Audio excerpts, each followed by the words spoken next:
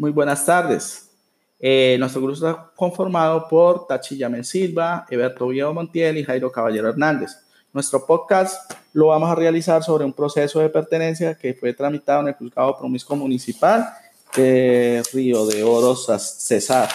Ese proceso pues cumplió con los requisitos de los artículos 82, 83, 84, 375 del Código General del Proceso. Se procedió a admitir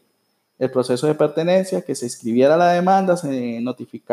que se notifique personalmente a los demandados y también que se notifique a las personas indeterminadas, oficiando a las entidades que es la Agencia Nacional de Tierra, la Superintendencia de Notaría de Registro, Unidad Administrativa Especial de Atención y Reparación, a las víctimas y el Instituto Geográfico Agustín Codazzi.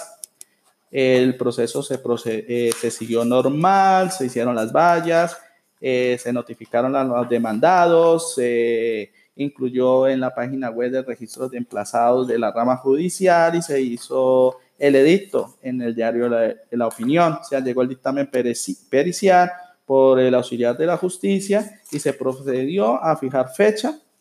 para audiencia del artículo 372 del Código General del Proceso, donde no hubo objeción del dictamen pericial, se continúa con la etapa probatoria y se fija fecha y hora para la realización de la audiencia de instrucción y juzgamiento.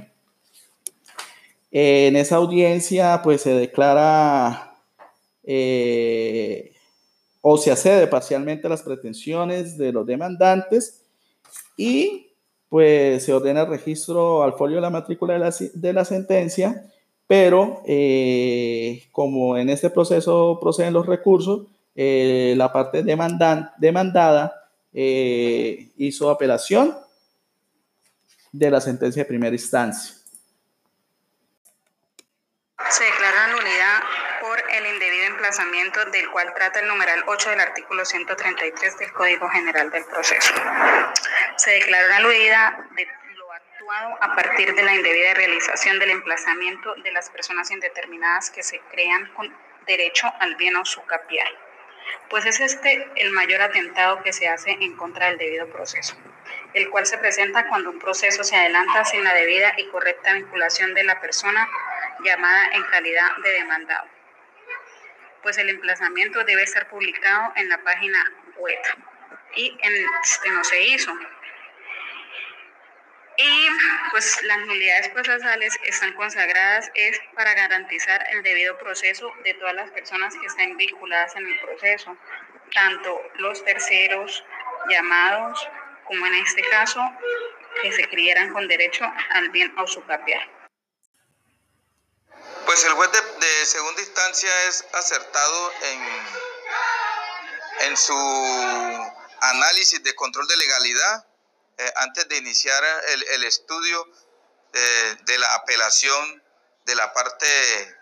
apelante, cuando decide no estudiar, digamos, esas razones de la apelación, sino que decide decretar la nulidad en el entendido del incumplimiento del artículo 108 del Código General del Proceso, cuando advierte que las notificaciones no solamente se deben publicar en el diario de manera física, sino que también se deben mantener en la página web de ese diario. Por eso considero que ha acertado el señor juez en el hacer el estudio de control de legalidad de sus actividades o de lo actuado por el juez de primera instancia.